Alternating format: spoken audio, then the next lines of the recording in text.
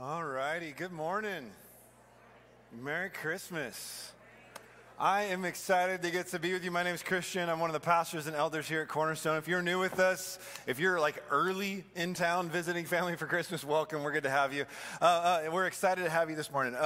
Like Todd mentioned, the next couple Sundays or next couple weekends we'll be taking a break from our series in Matthew to focus on the incarnation. And then on Sunday the 1st, taking some time for just a all-age family kind of prayer and praise service as we both mark the end of 22 and the beginning of 2023 as a family. So we're excited to do that. But for this morning, if you will, open your Bibles up to Matthew chapter 5. We are in the Sermon on the Mount. We're in this series through the Gospel of Matthew, which we're calling Apprenticing with Jesus. What does it mean to not just believe these things about Jesus, but to recognize that Jesus is calling us to a pattern, a model of life like his? That's what we're seeing in this sermon. If you need a Bible, we got some ushers who would love to put one in your hands. But as we get going this morning, let me just remind you, the main point of Matthew 5, 6, and 7, this famous section that we know as the Sermon on the Mount, it's all about what does it mean to live as citizens of God's kingdom, the kingdom of heaven, amongst the kingdoms of this world, or the way I said it in one of the first weeks. This is Jesus laying out for us what the blessed, the good life, the happy, and that's what that word blessed means, what that life looks like, not in a perfect world, but in this same broken world that we live in right now that is longing for ultimate redemption to come when Jesus returns.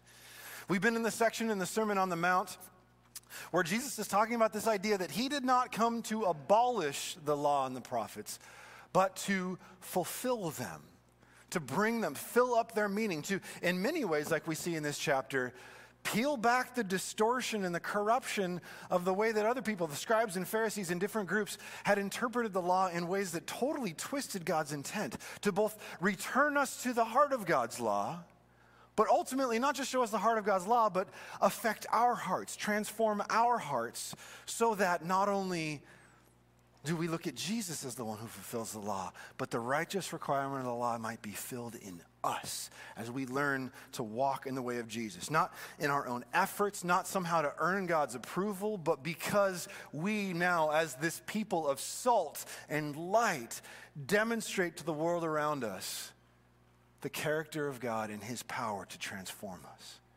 That's what it means to be apprentices of Jesus. Now, what we've been seeing over the last few weeks, we see this like in verse 19 of Matthew 5. What Jesus is addressing is the way that these different groups within first century Judaism had been relaxing the commandments of the law. The way Todd put it was they were making the demands less demanding. They were making the permissions more permissible, and basically just making the law doable by hard-hearted people in a way that, again, obscured God's intent and left sinful desires unaddressed to just fester and grow unchecked. And after these words, Jesus then says his disciples are meant to do something totally different. Not relax God's commands, but to do them and to teach them. To demonstrate a righteousness that exceeds that of the scribes and the Pharisees. And then he proceeds from there in the rest of Matthew 5 to give 6 different examples of ways in which the scribes and Pharisees had twisted the law. And he goes through this pattern. You heard it was said this way, but I say it to you this way. Last week, Todd walked us through the first 2 of those examples, showing how it's not just about murder, but also when we harbor anger and resentment and bitterness and unforgiveness toward others. It's not only about the act of adultery, sexual sin that violates a marriage covenant, but even the lustful gazing and imagining of someone who's not your spouse. If you didn't get a chance to hear Todd's message last week, I highly recommend that you go back and listen to it. I thought he did a fantastic job walking through those difficult passages with a ton of just pastoral skill and grace and experience. I'm going to seek to try to do the same as we go into the next 2 sections here in Matthew chapter 5, where Jesus talks about divorce and oaths. But again, I want you to know off the front end that a sermon on these topics can only go so far. The reality is, especially when we talk about issues of hatred and anger and unforgiveness, when we talk about adultery, divorce, the pain of broken promises, the situations in our lives can be so complex and unique and difficult and painful that really the only way to walk through them is up close, personally, with brothers and sisters in Christ, fellow disciples of Jesus, who can help you both see and trust what God's word says, and then seek to put it into practice. It is good for us to gather regularly on Sundays like this, for us to sing and to pray, for me to study and prepare and preach the words of Jesus to you. But I want you to remember this. The words of Jesus that we look at here are not only meant to be preached or heard or even just believed. They're meant to be lived out in honest, real relationships with other followers of Jesus. So as I lay out, my purpose this morning is to seek to lay out the main ideas of what Jesus is saying in these two sections, but along the way in a limited form like a sermon. If along the way a whole laundry list of questions come up in your mind about how what Jesus says applies to the unique, hard situations in your life or in the life of someone you know, just know off the front end, I'm not going to be able to go to that level of detail. But that's why we have and are seeking to create more pockets of relationships, smaller groups of disciples, where you can wade through the unique details and navigate the uniqueness of the situations you find yourself in. This is why we have a care and counseling ministry, especially when you feel stuck or there's a lot of hurt to process through. This is why, as Cole mentioned beforehand, we have folks that would love to pray with you at the end of the service. This is also why from time to time, Todd and I will record podcast conversations where we can jump into a much deeper level of detail than we can on a Sunday morning. And already, just so you know, when we get into issues of divorce and remarriage, we're planning already to record at least one conversation. It may be more like 2 or 3, where we get into more of the details of what the New Testament, what the scriptures as a whole teach about these ideas of divorce and remarriage. So again, as we jump into this, my purpose is to lay out the big ideas. And then, in relationship with one another, let's work out what it means to be a community of salt and light in these ways. Amen? All right, so turn your attention, Matthew chapter 5, verse 31. Jesus says this. It was also said, whoever divorces his wife, let him give her a certificate of divorce. But I say to you that everyone who divorces his wife, except on the ground of sexual immorality, makes her commit adultery. And whoever marries a divorced woman commits adultery. Again, you have heard that it was said to those of old, you shall not swear falsely, but shall perform to the Lord what you have sworn. But I say to you, do not take an oath at all, either by heaven, for it is the throne of God, or by the earth, for it is his footstool, or by Jerusalem, for it is the city of the great king. And do not take an oath by your head, for you cannot make one hair white or black. Again, this is the days before we had like hair dye you could buy at the supermarket. That's not what he's talking about, but don't just swear by you can't make one hair white or black. Let what you say be simply yes or no. Anything more than this comes from evil. This is the word of the Lord that we're going to look at this morning. And as you can see, just from looking there, Jesus continues that pattern of contrasting what people have heard with what he says. It should also be pretty clear that what Jesus says first about divorce is kind of a continuation of what we looked at last week, of this idea of adultery and lustful looks, right? We can see that by the way that word adultery is used 2 more times in verse 32. He's continuing to talk about what it looks like to be unfaithful in marriage. It's also pretty easy to see the way that what Jesus says about divorce connects with what he says about vows, because in some ways, both breaking a marriage vow and breaking other kinds of vows are, it's all about the importance of keeping our word, of honoring our commitments, or the problems that arise when we don't keep our word, when we don't honor commitments that we've made, when we either make promises falsely of things we have no intention to keep, or maybe we make a commitment genuinely, but then later on we go, gosh, I really wish I hadn't done that. Is there a way for me to get out of this? I want out of a commitment that I made. What I'm going to do in our time this morning, I'm going to flip the order. Rather than dealing with divorce first, like Jesus says, I'm going to go to oaths first. Because in some ways, I think what he says there is a little bit more straightforward, and I would imagine perhaps a little less emotionally charged. But I think that it will give us a good foundation to then jump into what he says about divorce. So if you will, again, go here to verse 33. Remember, the main idea in this whole section, Jesus is confronting the way that the scribes and Pharisees had been relaxing, making more doable lowering the demands, hiring the permissions of what God says. And the way that they did this with oaths was particularly bad. Well, first, as we get into this, what is an oath? What's the purpose of an oath? Why do people add oaths, vows, swearing, not cussing, but swearing to bolster their words? It seems to me, as I've looked into this, that oaths, vows, those various ways human cultures have done this throughout history. Again, in order to add a sense of seriousness to the words that we make, to make people say we're taking what we say seriously, or to add a sense of trustworthiness, usually by appealing to someone higher or greater than we are. Like, I swear to God, or man, I swear on my mother's eyes, or whatever cheesy ways we've heard people say it, right? Or sometimes we make oaths by invoking consequences on ourselves of what will happen to us if we don't keep that oath. Like the classic one we learned as kids. Cross my heart, hope to die, stick a needle in my eye. If I'm lying right now, or I don't do what I'm saying, I'm telling you, you can stick a needle in my eye. For all the times I said that as a kid, I'm so glad no one took me seriously on that. But again, why do we do that? Why do we use oaths and vows to add weight to our words? I think it's because often our words don't have much weight to them anyway. I would say, as you look at the biblical story, from the moment in the Garden of Eden in Genesis 3 that Adam and Eve chose to listen to the lying words of the serpent, from that moment on, we as human beings have been prone to deception. It's like it's in our DNA. Prone to both be deceived and prone to deceive others. And it seems to me that oaths, at least initially, were a way to address that problem of our deceptibility. Trust me, I mean what I'm saying this time. I swear I do. But again, even as I say that, you recognize that in your twisted heart, which is just as twisted as mine, it takes all of a nanosecond for our hearts to go, hey, the very oaths that are meant to strengthen trust between people could also be used to trick people. Because right, as a kid, cross my heart, hope to die, stick a needle in my eye, but what you didn't know is I had my fingers crossed behind my back the whole time, right?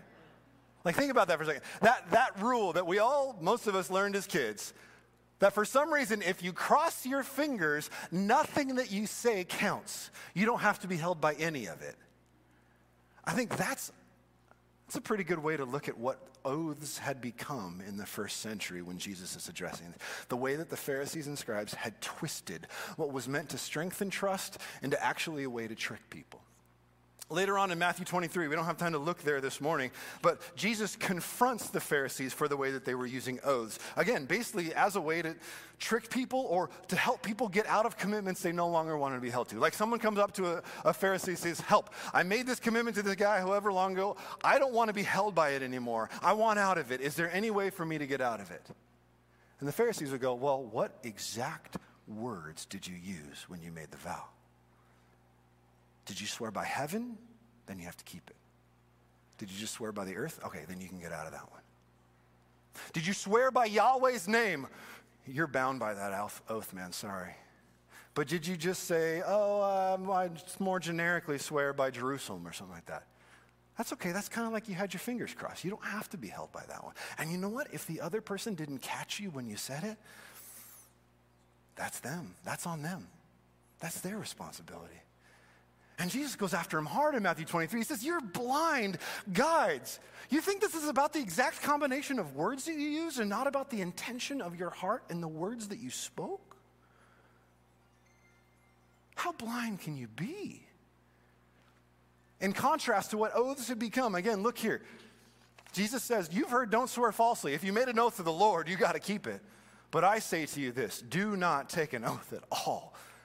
Whether by heaven or earth, by the temple, by Jerusalem, whatever it is, by your own head. Basically what Jesus is saying is, he says, in light of what oaths had become, this slippery, wishy-washy thing with a bunch of loopholes, don't even play that game. Don't even get into that. But you might be thinking in your head, because this is a thought I had, Jesus, if the whole purpose of kind of oaths, promises, vows was meant to strengthen trust between people because we are prone to deception, but you're saying not to use them, how do we strengthen trust between people? And I think Jesus would say, by being trustworthy. Let your yes be yes. Let your no be no. Speak honestly and truthfully. I don't think Jesus is saying here, don't take oaths at all, so then you never have to be bound by anything that you say. Quite the opposite. I think he is saying you are bound by everything that you say. Stand by it. Whether it's the terms and conditions that you agree to every time you update the software on your phone, whether it's the promises that you make to your children of what you'll do this afternoon, whether it's the agreements that you make in business both before and after the contract is signed, I would say his principle is this: think before you speak. Speak honestly and truthfully, and then stand by what you say. Not only when you use the formality of an oath or a vow, but every time you say yes or no. Later on in Matthew 12, Jesus will warn the people. He said, do you understand? People will stand before judgment for everything that they do, including every careless word. It's not only when you invoke God's name in a vow. He is witness to all that you say. And when we think before we speak, when we speak honestly and truthfully, when we stand by what we say, even when it's uncomfortable or inconvenient for us, that is what builds truth between people. That's what creates a contrast between the citizens of the kingdom of heaven and those who are just participants in the kingdoms of this world.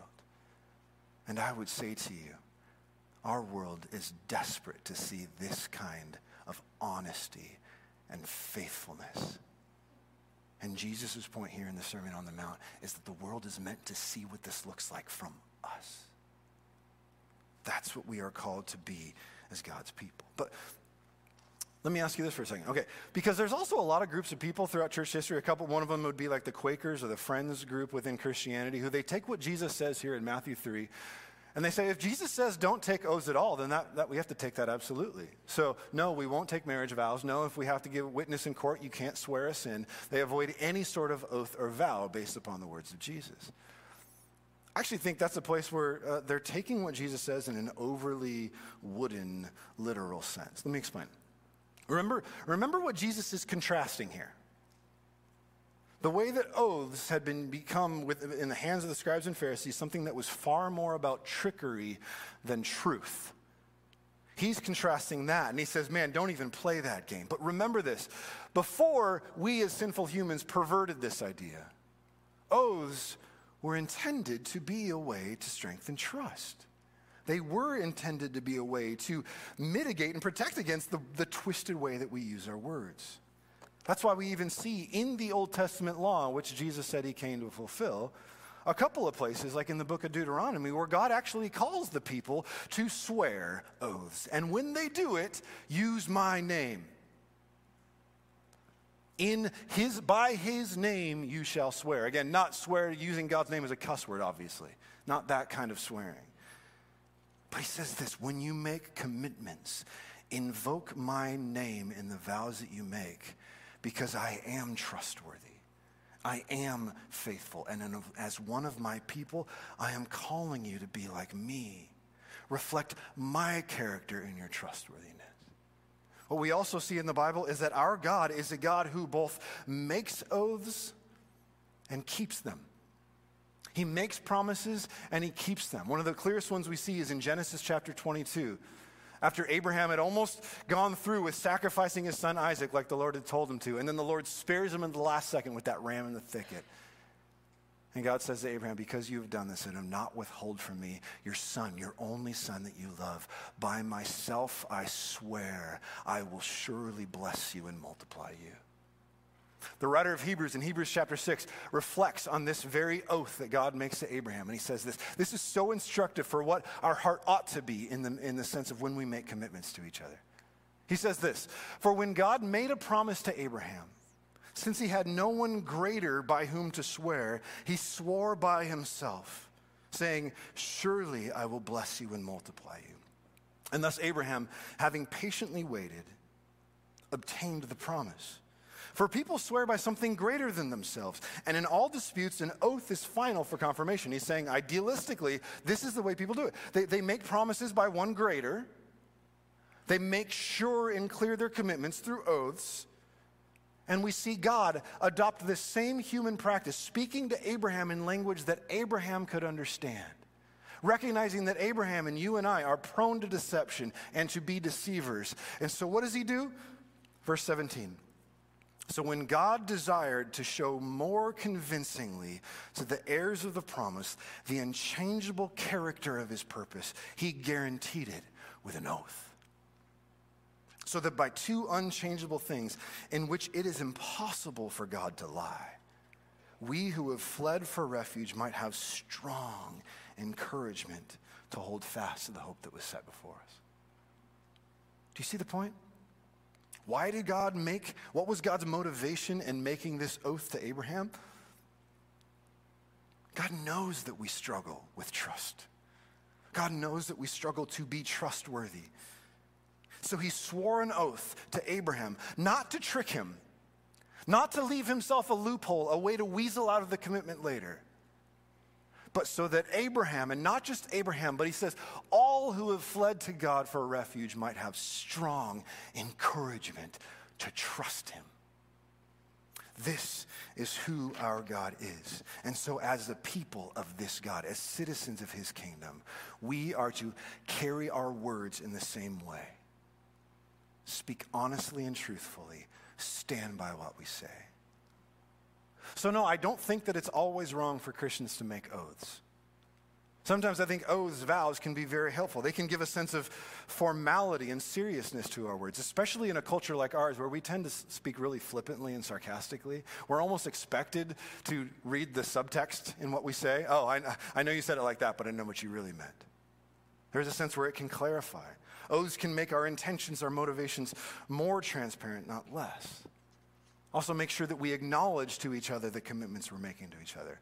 Again, not because I would say that an oath or a vow is meant to add weight or truth to our words, but because even the formality of it is meant to represent the weight and truth that should always characterize our words. Does that make sense?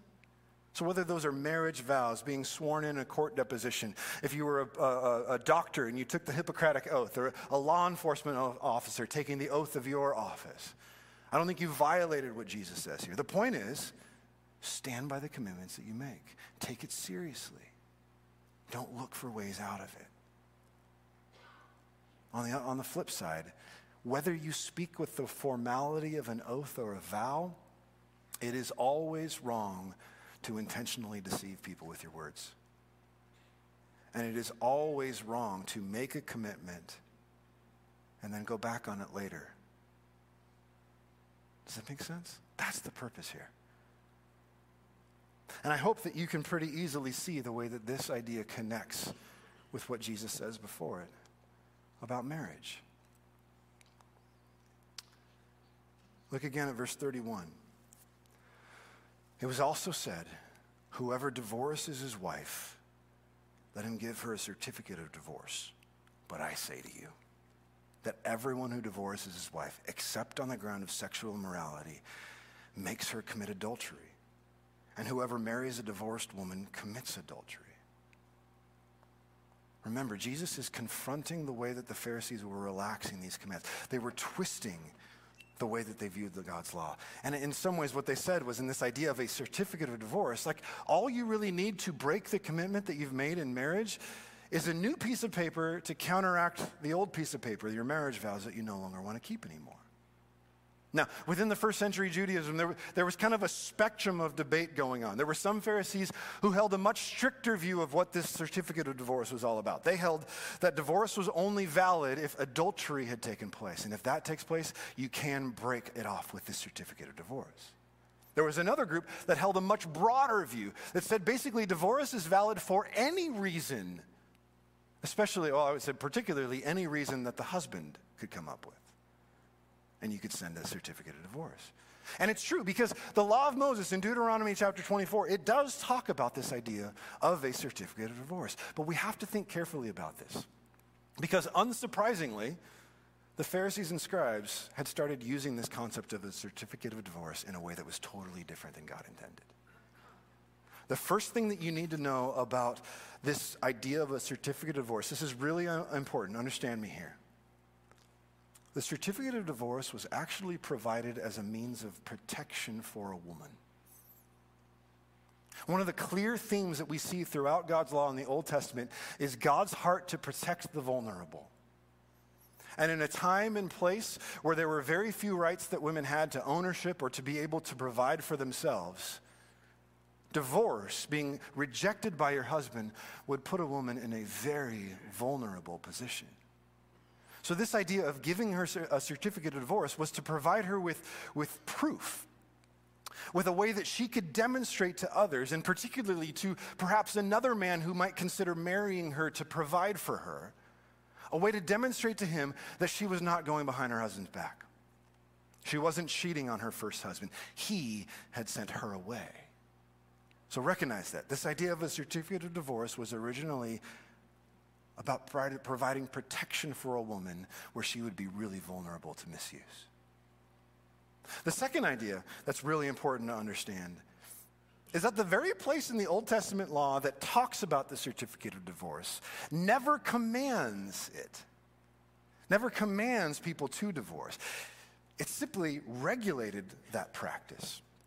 And actually in a way that was meant to discourage or restrain divorce, make people not want to do it in the first place.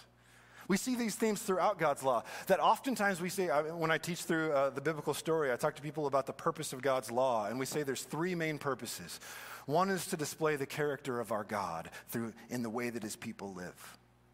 The second is to restrain our sinful hearts. And the third is to protect the vulnerable, those most prone to be misused by our sin. And we see the way a certificate of divorce is meant to provide protection for the woman. It's also meant to restrain sin. Let me show you this. We're going to go for a moment back to Deuteronomy chapter 24 and take a look at this passage where the certificate of divorce first appears. And it's actually kind of a complex passage. I've highlighted the ifs and the ands to help you string together all of the ideas that are communicated here. Go with me on this. When a man takes a wife and marries her, if then she finds no favor in his eyes because he had found some indecency in her. That was the point of debate in Jesus' day. What is this idea of finding indecency in your wife? One school of thought basically said, if she burns your dinner, you can send her away. What is it? We don't know, but just keep going. If he's married to her, but then he finds some indecency in her, and then he writes her a certificate of divorce and puts it in her hand and sends her out of his house, and she departs from his house. And if she goes and becomes another man's wife, and then the latter man hates her and writes her a certificate of divorce and puts it in her hand and sends her out of his house, or if the latter man dies who took her to be his wife, then her former husband, verse 4, who sent her away, may not take her again to be his wife. Do you see, in this whole thing, the command doesn't come in until verse 4. And again, notice this. It is not a command to divorce, but instruction that if you do divorce your wife and she marries someone else and then he divorces her or dies, you cannot marry her again. That's the command. What's the point of this command? Simply this. Take your marriage vows seriously. Do not be flippant in making them or breaking them through divorce. Do not be flippant in marrying someone else after a divorce, especially because it closes off the possibility of reconciling that first marriage. Do you see that? Just like we saw with oaths, in the Sermon on the Mount, Jesus instructs his disciples for the way that they're to operate, and then later on confronts the Pharisees for how they twisted it. We see the same thing here with divorce. In Matthew 19, there's actually a dialogue between Jesus and the Pharisees on this very issue. It's probably going to be about a year before we get to Matthew 19. So it's worth us taking a moment to look at it today because it really helps to fill out what we need to understand from here. So if you have your Bibles, flip to Matthew 19, or if not, just follow along with me here. The Pharisees come up to Jesus. This is in the last week of Jesus' life as he's holding court in the temple courts. And the Pharisees and scribes and Sadducees are just peppering him with questions to try to catch him and trap him in his words. And they come up to him and they say, is it lawful to divorce one's wife for any cause? See what they're doing? Which side of the debate are you on? Are you on the strict view or the broad view? Well, Jesus answered them. He says, have you not read that he who created them from the beginning made them male and female? And said, therefore a man shall leave his father and mother and hold fast to his wife, and the two shall become one flesh. He's quoting from Genesis 2 here. So they are no longer two, but one flesh. What therefore God has joined together, let not man separate. This is God's intention from the beginning. One man, one woman, one flesh, until death parts them. This is God's intention. And Jesus says, if that's what God's joined together, don't separate it. Well, they go, then why then did Moses command one to give a certificate of divorce and send her away? Deuteronomy 24, we've read it too. What was that about? And listen to what Jesus says in verse 8. Because of your hardness of heart, Moses allowed you to divorce your wives. But from the beginning, it was not so. And I say to you, whoever divorces his wife except for sexual immorality and marries another commits adultery. Do you see what Jesus says about this whole idea of a certificate of divorce? First, notice the different word that he used to describe it than what the Pharisees did. The Pharisees said, why did Moses command this? And Jesus says it wasn't a command. It was an allowance, a permission that was given. That's an important distinction. This isn't something God said to do, but he said, okay, in these circumstances you may. And why did Jesus say it was permitted for them? Because of their hardness of hearts. Stop and think about that for a minute. He says, from the beginning it was not so, but this was an allowance given because your hearts were hard. And what's the whole point of this whole section of the Sermon on the Mount about? How Jesus came to fulfill the law and the prophets. If you were with us last Sunday, you know Todd started out by showing us that video from the Bible Project about the purpose of the law and the prophets. How all the way through in the law, it was talking about the people's need for new hearts, transformed hearts, because their hearts were hard. And throughout the prophets, there was this repeated promise made that one day God would solve the problem of our hard hearts. We've looked at this one the last couple of weeks, so I won't read it to you. But again, in Ezekiel 36, we find this glorious promise that this new covenant, this new commitment between God and his people that Jesus would bring would be a covenant that would actually fulfill that promise. It would change our hearts, remove our hearts of stone, give us hearts of flesh. Not only that, put the Holy Spirit of God himself to dwell within us. Why? So that he might cause us to walk in his statutes and be careful to obey his rules. Jesus, listen to me, Jesus came to fulfill that promise. Not to leave us in a hard-hearted condition, but to actually transform our hearts. Through his death, his resurrection, his ascension to the right hand of the Father, by which he has, as Paul says it, or Peter says it in Acts 2, he has now poured out the promised Holy Spirit to live in those who follow him. We are not, if you are a follower of Jesus, you are not a hard-hearted person anymore. Amen? So let's bring this together. What's the point? Hear me carefully on this. If, as Jesus says here in Matthew 19, the certificate of divorce was allowed in the law because people's hearts were hard, but Jesus has come to fulfill the law and bring the new covenant that can actually change our hearts, then if you are a follower of Jesus, you do not need the allowance for a certificate of divorce that was given to hard-hearted people in the Old Testament, because the Spirit has changed and is transforming you. Does that make sense? Again, if not, if you have a whole bunch of questions, we will have opportunity to dive into that in more detail in various ways in the life of our church. But if the Spirit of God is at work within us, we can pursue what God's intention was for marriage from the beginning. From the beginning. He made them male and female. A man shall leave his father and mother, hold fast to his wife, and the two shall become one flesh. And what God has joined together, we do not separate. Put simply, if you are a follower of Jesus and you are married, and as Jesus clarifies here, the biblical idea of marriage is between a male and a female. One man, one woman, one flesh, until death parts them. If you are a Christian and you are married, whether you made those vows in a courthouse or a barn or like most people do in California, outdoors somewhere, if you went to a chapel in Vegas, if you stood right here on this stage and made those vows like my wife and I did almost 17 years ago, God has joined you and your spouse together as one flesh. Don't separate it. Don't separate it. Stand by your vow, the oath that you took, for better or worse, for richer or poorer, in sickness and in health, in poverty and in wealth, to love and honor and cherish, for as long as you both shall live. You can do it. Not through your own strength, but because of the very promise that we just read.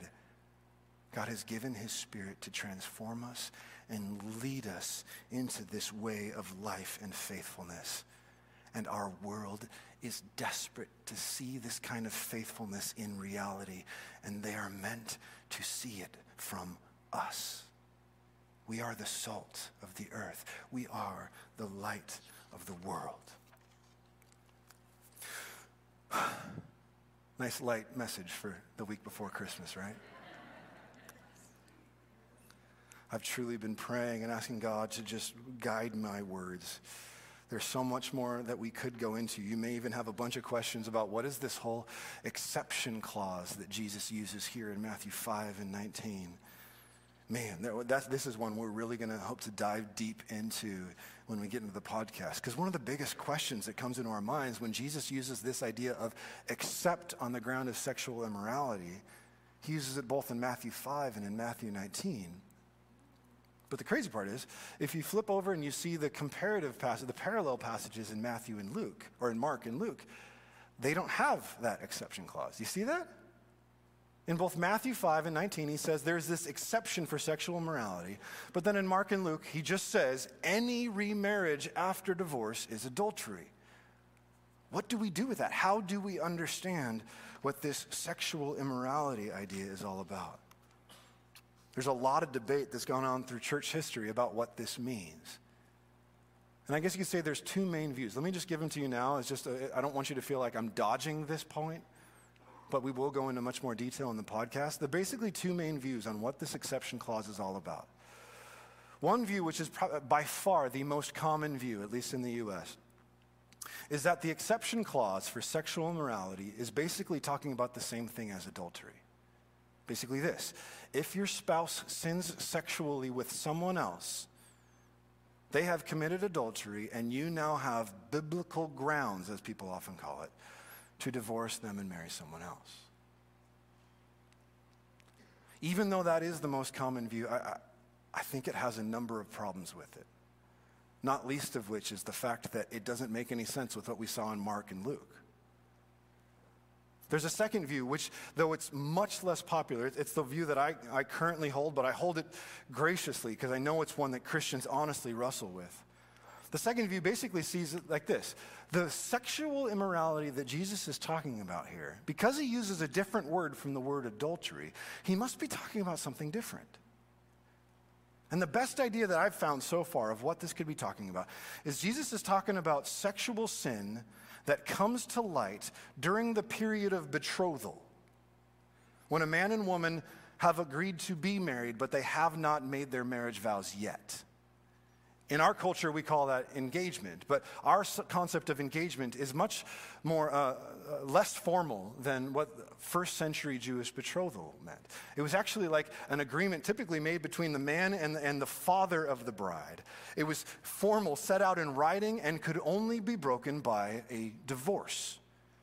A different kind, it's the same word, but a different kind of divorce than the kind of divorce that would take place after the wedding ceremony. Does that make sense? And in this view, what Jesus is saying is that if sexual sin comes to light while you're in that betrothal period before you're married, you can break off that betrothal through a divorce without a later marriage resulting in adultery because you were not officially married yet. Might sound really confusing and convoluted, which is why we're going to do a podcast, but let me just show you one example of where we may see this in the book of Matthew. Matthew chapter 1, verse 18. Classic reading. We might even read that on next Saturday night on Christmas Eve. The birth of Jesus happened this way. When his mother Mary had been betrothed to Joseph, they'd entered into that binding agreement to get married, but before they came together, they were not married yet, they were betrothed. What happens? Joseph finds out Mary's pregnant.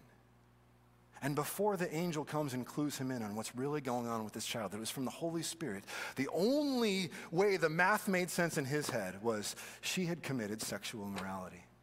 She had been unfaithful to me during this betrothal period. She had slept with someone else. That's how she was pregnant. And what does he conclude in verse 9? Being a just, a righteous man, and unwilling to put her to shame, he resolved to divorce her quietly. Wait, divorce? They weren't married yet. Yeah. They were betrothed. Could it be that this is what that exception clause is referring to? That seems again to me to be the best way to understand this. If the person you are betrothed to in Jesus' day, if the person you're betrothed to commits sexual sin, you can break off that betrothal without a later marriage to someone else being adulterous. Again, we'll dive into much more of the details of that when we record our podcast. We'll even dive into 1 Corinthians 7 where Paul says a lot more about what marriage and divorce looks like, especially in situations where one spouse is a follower of Jesus and the other is not.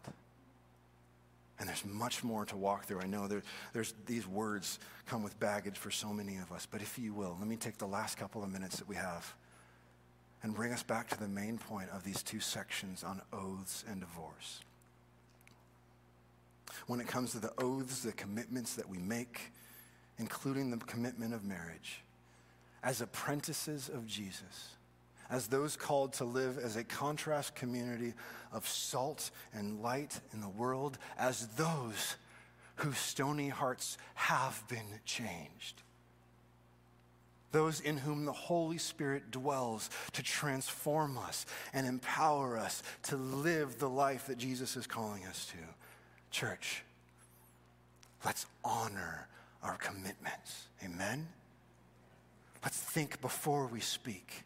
Let's speak honestly and truthfully. Let's stand by what we say, whether we say it with the formality of an oath or just a simple yes or no. Let your yes be yes. Let our no be no. Let our I do's be I still do till death do us part. So help us God. Amen? Amen. When we fail, when we hurt each other, when the feelings of love ebb and flow, try to stand by commitments, but we couldn't measure up to it. I love what Todd said last week. We remember, we confess, and we repent.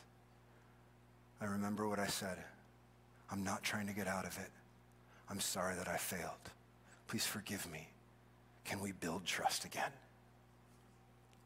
When we fail, remember, we are apprentices of a Savior who showed us what long-suffering love looks like, who showed us what reconciling love looks like. We follow a Savior who knows how it feels to be betrayed, who knows how it feels to faithfully love his people, though they are serially, repeatedly unfaithful to him. Did you know that that's what the story of Christmas is all about? Yes, Jesus came as the baby in a manger, but he came as the baby in the manger because he came as the rejected husband to reconcile and win back his wayward bride. We've talked a lot in this sermon about this idea of the new covenant, and I love the way that Jeremiah 31 talks about this new covenant as a reconciled marriage, a reforged commitment that had been broken. I love this. Let me read this to you. Behold, the days are coming, declares the Lord, when I will make a new covenant with the house of Judah. Not like the covenant that I made with their fathers in the day when I took them by the hand to bring them out of the land of Egypt. My covenant that they broke, though I was their husband. I was faithful to them. I kept my word to them, and they broke it. But God doesn't stay there. A new covenant is coming, and here's what it's going to be like. This is the covenant I'll make with the house of Israel after those days, declares the Lord. I will put my law within them. I will write it on their hearts. I will be their people. They will be my God. I'm sorry, other way. I meant that the other way. I will be their God. They shall be my people. No longer shall each one teach his neighbor or each his brother, saying, know the Lord, because they will all know me, from the least to the greatest, because I will forgive their iniquity, and I will remember their sin no more. This is our God, church. He calls, he reconciles, he forgives, he restores. And he calls and empowers us to follow in his footsteps. So if divorce is part of your story already, understand this. There is forgiveness in Jesus. There is forgiveness in Jesus. If you were on the receiving end of a divorce that you did not want, understand Jesus knows what that feels like. Read the Old Testament prophet Hosea. If you're already divorced, do not rush into another marriage, especially because it closes off the opportunity to reconcile your first marriage. If you're already remarried after divorce, then seek to live out Jesus' command to faithfulness in this marriage that you find yourself in now. If you're currently contemplating divorce, listen to me carefully.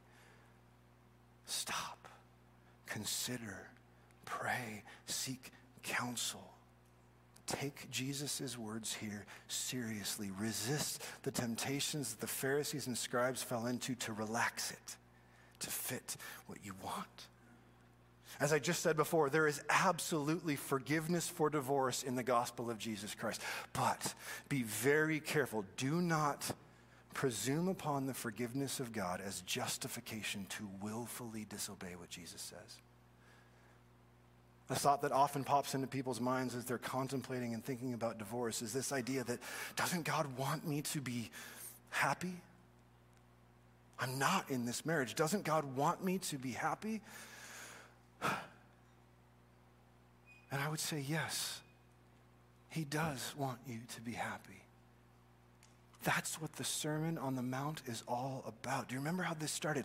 Blessed, happy are the poor in spirit, the meek, the merciful, the peacemakers, because theirs is the kingdom of heaven. The lifestyle that Jesus calls us to here in the Sermon on the Mount is the way to true and lasting happiness. He says at the end, it is also the hard and narrow path that few find, but make no mistake, it is the path that leads to life. The words of Jesus may be hard for you to hear this morning, but remember this, these words are spoken by one who knows you, who loves you, who knows what's best for you. He is not trying to trick you or set you up to fail in what he says here. He is trustworthy. Will you trust him, even in hard places? The last thing I want to say is this. If you're in danger, if you're thinking about divorce right now because you are in danger from an abusive spouse, hear me carefully. Do not stay there. Do not stay there. Don't feel like the words of Jesus command you to stay there. Seek safety. Our God cares deeply about protecting the vulnerable, and we as your church family do too. Let someone know, let someone here know so that we can help you find safety. Involve the authorities if need be. Come talk to someone at the prayer room. Let us help you get to safety. And then let us as your church family help you walk through what to do with these marriage vows that you have to someone who's a threat to you. Again, if you need prayer, this is why we've got folks that would love to pray with you up in the prayer room. I'm going to pray over us now to wrap up this message. I'm going to ask the band to come back up. We're going to sing one more song to this Jesus, this baby in the manger who came as the reconciling husband to make us a faithful people. Would you pray with me to that Jesus? Jesus, we exalt you as the great shepherd of the sheep. We exalt you as the faithful one. Thank you, Jesus, that you don't pull punches. You don't lower the bar for us. Instead, you empower us by your Spirit to walk faithfully with you. Yet we confess to you we don't do it perfectly. We are often flippant with our words and our commitments. We often do speak out of turn and then wish we could go back. Jesus, would you forgive us? Would you teach us? Would you show us by your example you mean what you say and you stand by all that you say, including the promise that if we confess our sins, you are faithful and just to forgive us and cleanse us from all righteousness.